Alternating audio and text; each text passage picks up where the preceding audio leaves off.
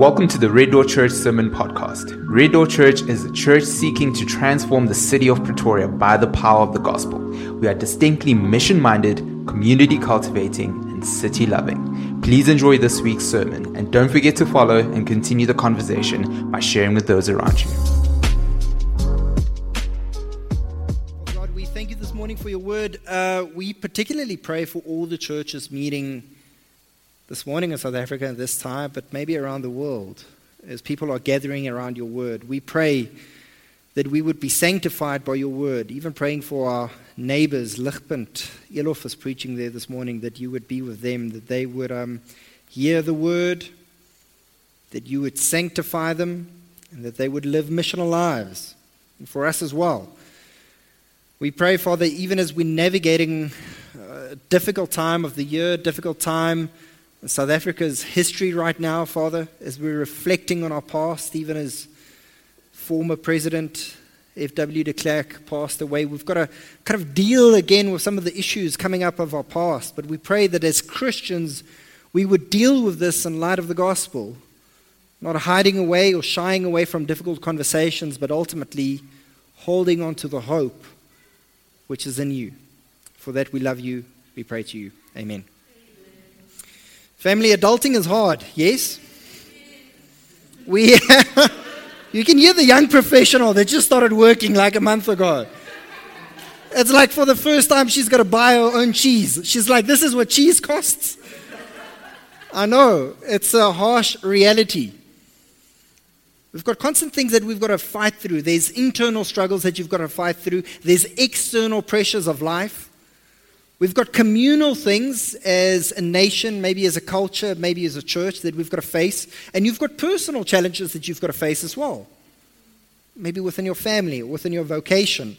There's these daily battles that we've got to go through. I don't think it's an exaggeration to say that our life is almost like a war. You know, you've got these mini battles that you've got to go through, and we don't always win. A lot of the times we lose as well. And this is actually what keeps a lot of people up at night. They wonder, how are we going to win the war kind of in life? How are you going to succeed and move through all these many battles? How do you know whether you're actually making progress, we're actually going forward, or whether life is getting the best of you? Well, interestingly enough, this is something that Christianity really speaks into. You might be sitting here thinking that your enemy or the challenges that you face is your job or the economy, your own procrastination.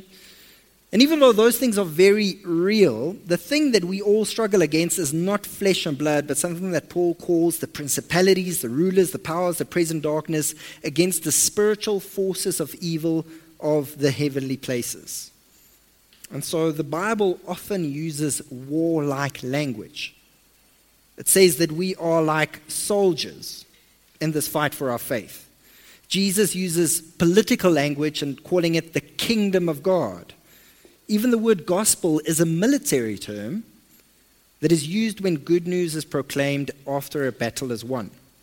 And so if that is the case, if our spiritual lives are also battles in a war, then the things that we face at work and in our personal lives are spiritual ones as well.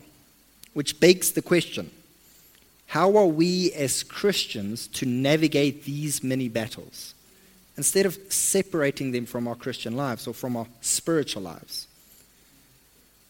How do we know that we are actually making progress? How do we know that we're actually winning this war in life? Well, today we've got a bit of a case study to see the glorious advancement of God's kingdom, but more specifically, how the church navigates many battles. We'll see some losses and some wins within the text. And what's going to be super interesting for us today is to see the way that they reacted to those battles.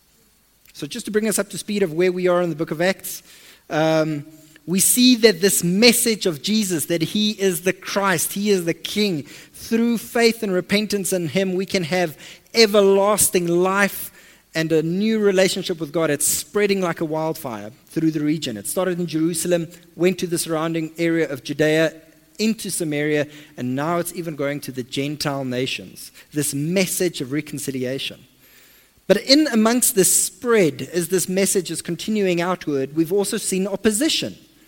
There's been opposition from religious leaders. There's been opposition from political leaders. There's even been some opposition within the church itself. It's almost like a boxing match, heavyweights going at it. You see punch and counterpunch by the church and the world, advancement and opposition. And today it's almost like a climactic point in this match, leading to some drastic actions taken. Specifically today, we're going to see this battle between a guy called Herod the king. He is the grandson of Herod the Great that we read about in the Gospels, and he's the cousin, or his uncle was Antipas. And so this is this guy that was well versed with the Jesus movement and his followers. But we're going to see this battle between Herod the king and the church in today's passage. And so that brings us to today's text. We're going to see three battles. And so we're going to break this text down into three different areas to see how the church navigates each battle. Read with me verses 1 to 5. It says that about that time, Herod the king laid violent hands on someone who belonged to the church. He killed James, the brother of John, with the sword.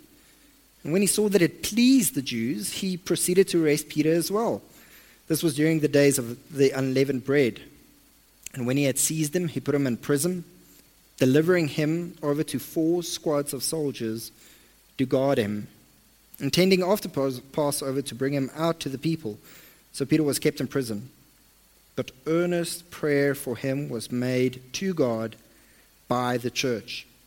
What's interesting in this first kind of battle, this first opening stanza, we see that King Herod is not so much concerned with the Christian movement and withstanding it, but rather with his own political and ideological goals. He killed the apostle James, the brother of John, and when he saw that it pleased the Jews, he also proceeded to arrest Peter. And so it was a populist move. What can I do to score brownie points amongst the people? And yet, even though he wasn't intentionally maybe trying to resist the church, that's exactly the direct opposition that was happening right now. And this happens with us as well. People might be attacking you not because of personal reasons or because they've got something against you personally or something against your faith, yet for their own benefit, it suits them to undermine you in your job or in your social spaces. I do believe that in a country where we maybe don't face direct persecution yet, we still have indirect persecution, meaning that we are faced with people's own selfish ideological goals. And that's always going to put us at odds with the world. People are willing to sacrifice you if it means they can get to the top. We've experienced this, haven't we?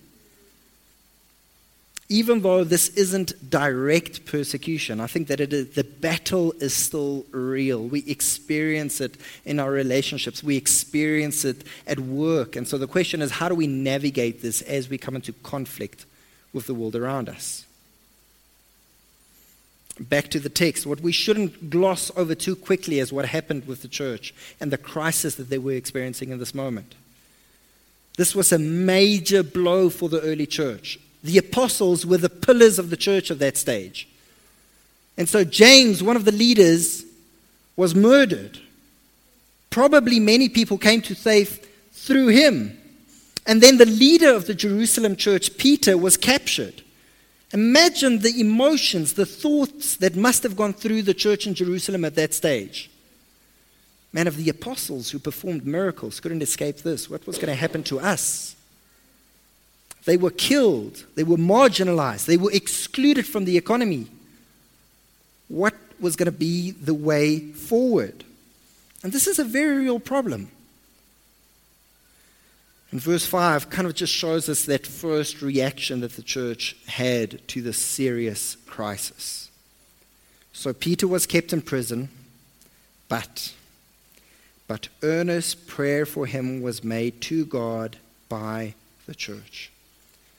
It's amazing to see the response that the church had. Their first knee-jerk reaction was to pray to God. And so two things that I want us to kind of glean from this first mini battle that it almost seems like that the church lost. Leaders are killed, leaders are captured, yet the church responded. And so the first thing to notice from this is, one, Christian, know that you will have opposition in this world. Know that persecution will come either directly or indirectly. Even today, if you call yourself a Christian, it's not yet, it's probably not the most popular thing, but you're not yet being directly persecuted. Yet, if you start living out your identity as a Christian, it will put you into conflict with the people around you. As long as you keep telling and keep standing up for what you believe in, it's going to put you against the grain.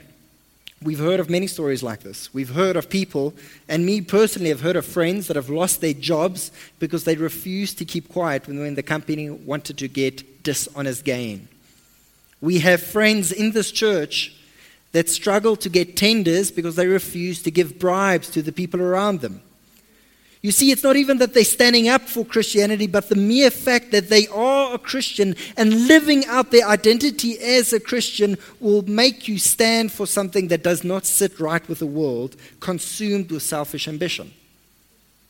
So, church, don't be surprised if and when you take heat for being who you are, for befriending people who your family don't approve of, for having a particular outlook on what the country where the country is going, and on race relations.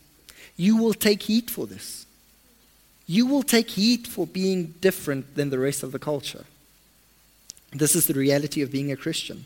We will be at odds, and let's put this more bluntly, we will be at war with the world around us. But more specifically, we need to recognize who the war is against. This war is a spiritual war. So even though we are faced with real people and real situations, we have to recognize that ultimately Christians are at war with the ruler of this world, Satan. Satan wants everyone and everything to be twisted in a selfish way. He wants people to live for themselves because he knows that's what corrupts and destroys everything that God has made to be good. He knows that that is what selfish desire and ambition does. Yet, the other thing that we've got to learn from this battle, as we are confronted with heat, as we are confronted with battles of this world, we need to see how we should react to those battles. The same way that the Jerusalem church did. They were a praying church. We need to be a praying church.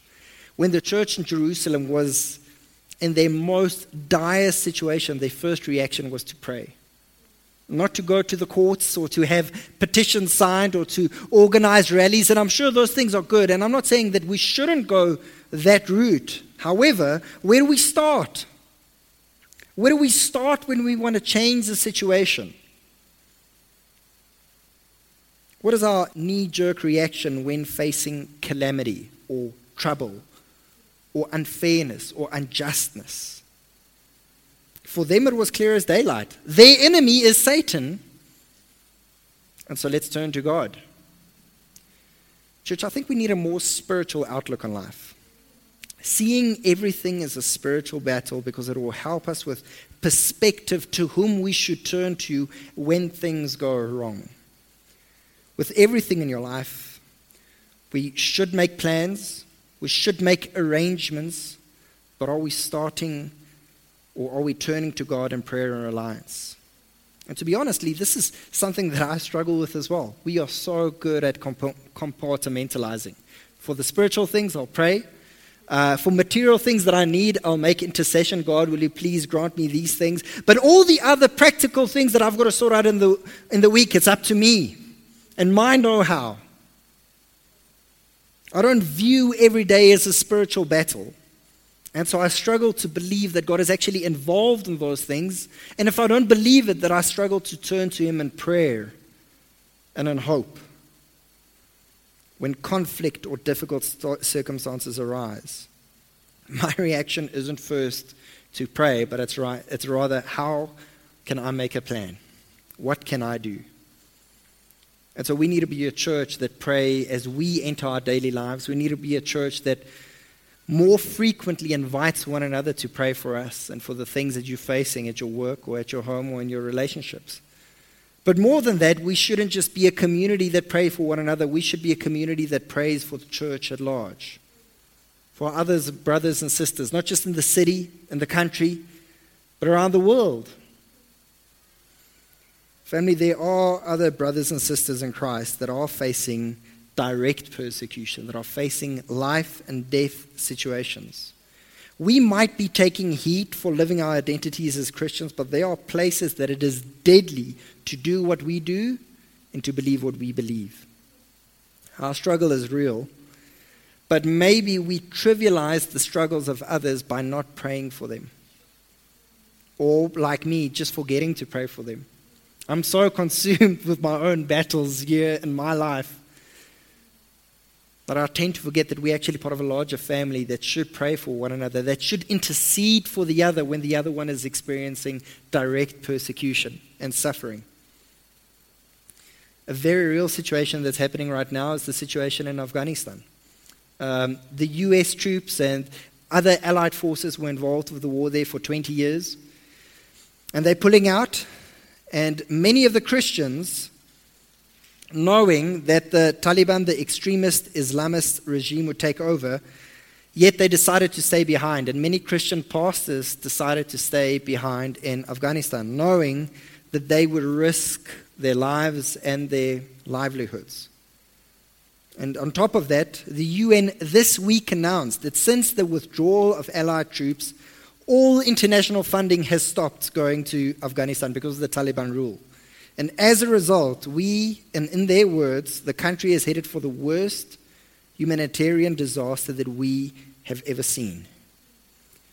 Family, as a church, as brothers and sisters of those Christians there as well, we need to be a family that's praying for them, that's interceding for release, for victory, for intervention, rather than, like me, only being consumed with how am I going to get through my day and what is laying ahead of me.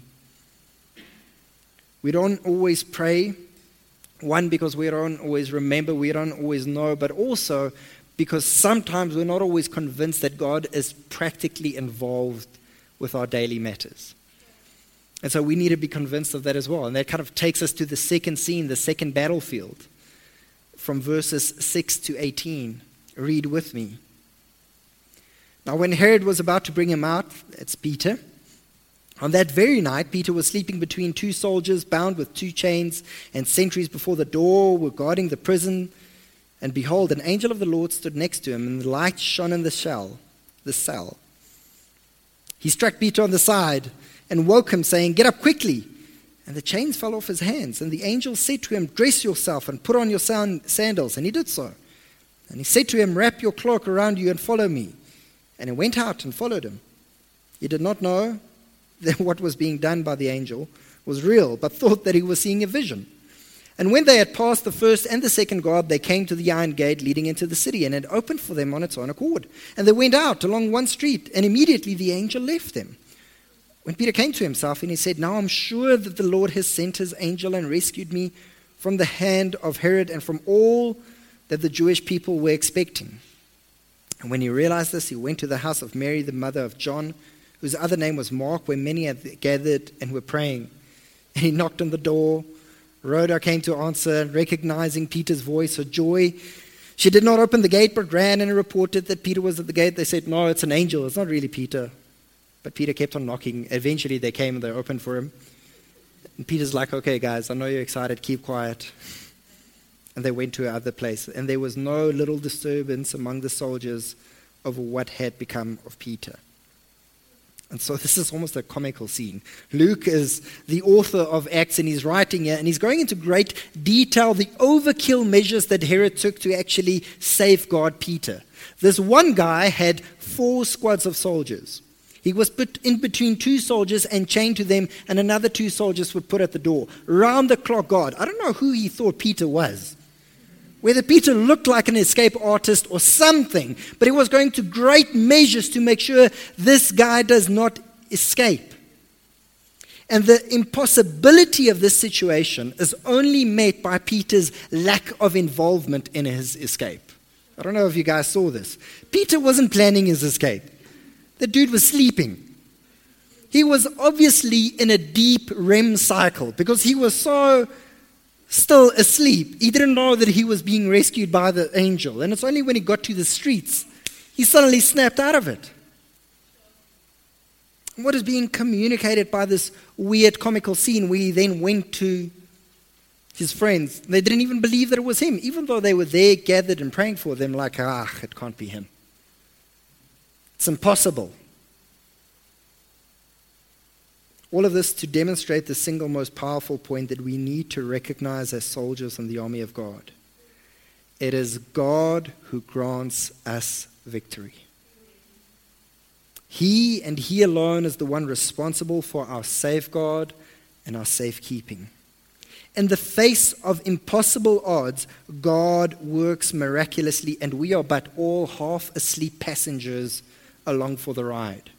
We somehow have come to the conclusion that we think that through our effort, through our ingenuity, we are making things work, not realizing that this is the God who's keeping us right now. This is the one in control. If this is the case, why wouldn't we pray to this sovereign God? It's almost at this junction that we leave at a bit of a tension point. Yes, God can do this, but He doesn't always do that. We see that in the first battle. James was killed. Peter was released. How do I make sense of this? I don't know, but I can see that He is in control. I don't know, but I see that He still uses everything and everyone for His glory. Even God's enemies are His instruments in His hands. God calls the shots, and He even uses the battles that we seemingly lose for His glory and to sanctify our souls. And so almost returning back to the situation in Afghanistan, I read an article this week about the Christian pastors who are living in Afghanistan. And it's overwhelming just to see their faith at work and kind of their faith in God's sovereignty in all of them. Some pastors, and they share the stories, have had their 12-year-olds and 14-year-old daughters taken from them. And those daughters are now being forced into Islamic marriages at that young age. And even in that situation, my reaction is one of anger. And then my second reaction is, we need to fight. We need to go do something. We can't let this happen. And I was struck by the thought, well, that was everyone's first reaction. That's what the West tried for 20 years. They were at war for 20 years. And it didn't work. For 20 years, the answer was to fight. And to be honest, I don't know what the answer is. I don't know what governments should do, what their responsibilities is in this situation, how they should intervene. But of this, I am convinced that we should pray. Because God is the one that gives victory in the most impossible situation. My first reaction is to try and take control myself. But what I need is perspective. Perspective of who is in control of the situation. Who is the sovereign God? I cannot change the situation. I can't even change my own situation. I need a God that is larger than my battles to fight the war. And family, this is an example on a grand scale, but because God is so glorious, He doesn't just do it on the big scale, but also in the many battles as well, in the smallest of struggles of everyday life. When a mother needs to find the strength to make it through the day, God provides. When you need to deal with a difficult co-worker that just gets under your skin, God provides. When you need to love family who doesn't want your love, God provides. These are the mini battles where we need to believe that God is not only sovereign, He's not only powerful, that He can do something. God is a Father who wants to do something in those situations.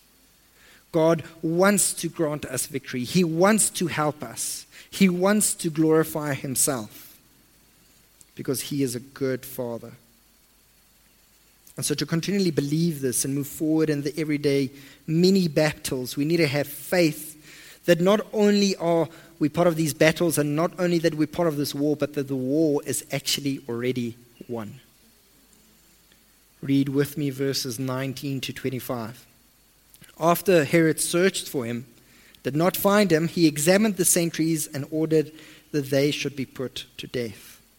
Then he went from Judea to Caesarea and spent time there. Now Herod was angry with the people of Tyre and Sidon, and they came to him with one accord, and having persuaded Blastus, the king's chamberlain, they asked for peace because the country depended on the king's country for food. And on an appointed day, Herod put on his royal robes, took his seat upon the throne, and delivered an oration to them. And the people were shouting, "The voice of a God and not of a man." Immediately an angel of the Lord struck him down, because he did not give God the glory. And he was eaten by worms and breathed his last. Verse 24, but the word of God increased and multiplied. It almost seems like at first reading the story that this is the battle between the church and Herod and King Herod. But in an instant, God decided to make an example of him. And it was actually a super anticlimactic moment. It's not like in one of those superhero movies where you've got the good guy and the bad guy battling it out for 20 minutes. God is just like, I've had enough of you and it's done. God will not let anything threaten his glory. God will not allow anything to threaten his glorious advancement of his kingdom. And so the moment that Herod not even spoke the words, but he insinuated that he was equal with God, he was struck down and eaten from the inside by worms. It sounds like something out of an Indiana Jones movie. And verse 24, but the word of God increased and multiplied. Family, Jesus is the king and ruler of this world. We're not actually in a war. The war is won. What we're involved with is the enemy's last skirmishes to inflict as much pain as possible, knowing that the end is near for them. The last card that the devil had to play against us was our guilt, that we don't deserve to be God's subjects, that we are not good enough, but that blood guilt has now been taken away by Jesus. Jesus paid the price on the cross, and then what he did is he defeated our last enemy, which is death, by his resurrection. We have no enemy left to threaten us. My sin paid for. The enemies of God defeated. Death destroyed, so there's no sting. So even if I die in the battle tomorrow, because the war is won, I will be with God. And so even reflecting on the battles that the church was facing here, even in the midst of it that it seems like the enemy is winning some, God is still victorious. If I live for him so I can pray to him because the war is won. And if I die, I am with him as well. Family, for us, we can face every day and every struggle knowing that there is victory even when it seems like we experience loss. God is so glorious that even in our losses, he's shaping us and using us. And that should change the way that we actually see the world around us and interact with the challenges that we're facing. We are facing many challenges or battles in this country. And there might be the constant thoughts, what can we do? Where can we go? Where can we run to maybe escape the battles that we're facing in our country? However, we are reminded that because God will advance his kingdom, the thoughts should rather be, how can I be a part of God's glorious advancement? God's will succeed. And so I want to end us off with just reading. It's not going to be on the board. I forgot to put it on. But I'm going to finish with reading Psalm 2. It's a messianic psalm, but it's actually a wartime psalm. Just describing the finality of Jesus' victory. And so I want to read for us Psalm 2. Why do the nations rage and the peoples plot in vain? The kings of the earth set themselves, and the rulers take counsel together against the Lord and against his anointed, saying, let us burst their bonds apart and cast their cords from us. He who sits in heaven laughs. The Lord holds them in derision. Then he will speak to them in his wrath and terrify them in his fury, saying, As for me, I have set my king on Zion, my holy hill. I will tell of the decree. The Lord said to me, You are my son. Today I have begotten you. Ask of me, and I will make the nations your heritage, and the ends of the earth your possession. You shall break them with a rod of iron, and dash them in pieces like a potter's vessels. Now therefore, O kings, be wise, be warned, O rulers of the earth. Serve the Lord with fear, and rejoice with trembling. Kiss the Son, lest he be angry, and you perish in the way, for his wrath is quickly kindled. Blessed are all who take refuge in him. Amen. Father God, we need you and we need perspective. Not for the victory, because you've already granted us for the victory, but rather the eyes and the perspective and the faith and the belief that you are intimately involved with our lives and with our everyday struggles. Help us to rightly identify the enemy, not as the people or the situations that we see in front of us, but the spiritual forces at play. People's selfish ambition and desires, even my own sin. But yet in that, help us to believe that you are sovereign and in control. A king who hears us, a king who wants to grant us victory in those battles. Father, I pray that we would be a praying church, reacting to every circumstance around us in prayer and in trusting you.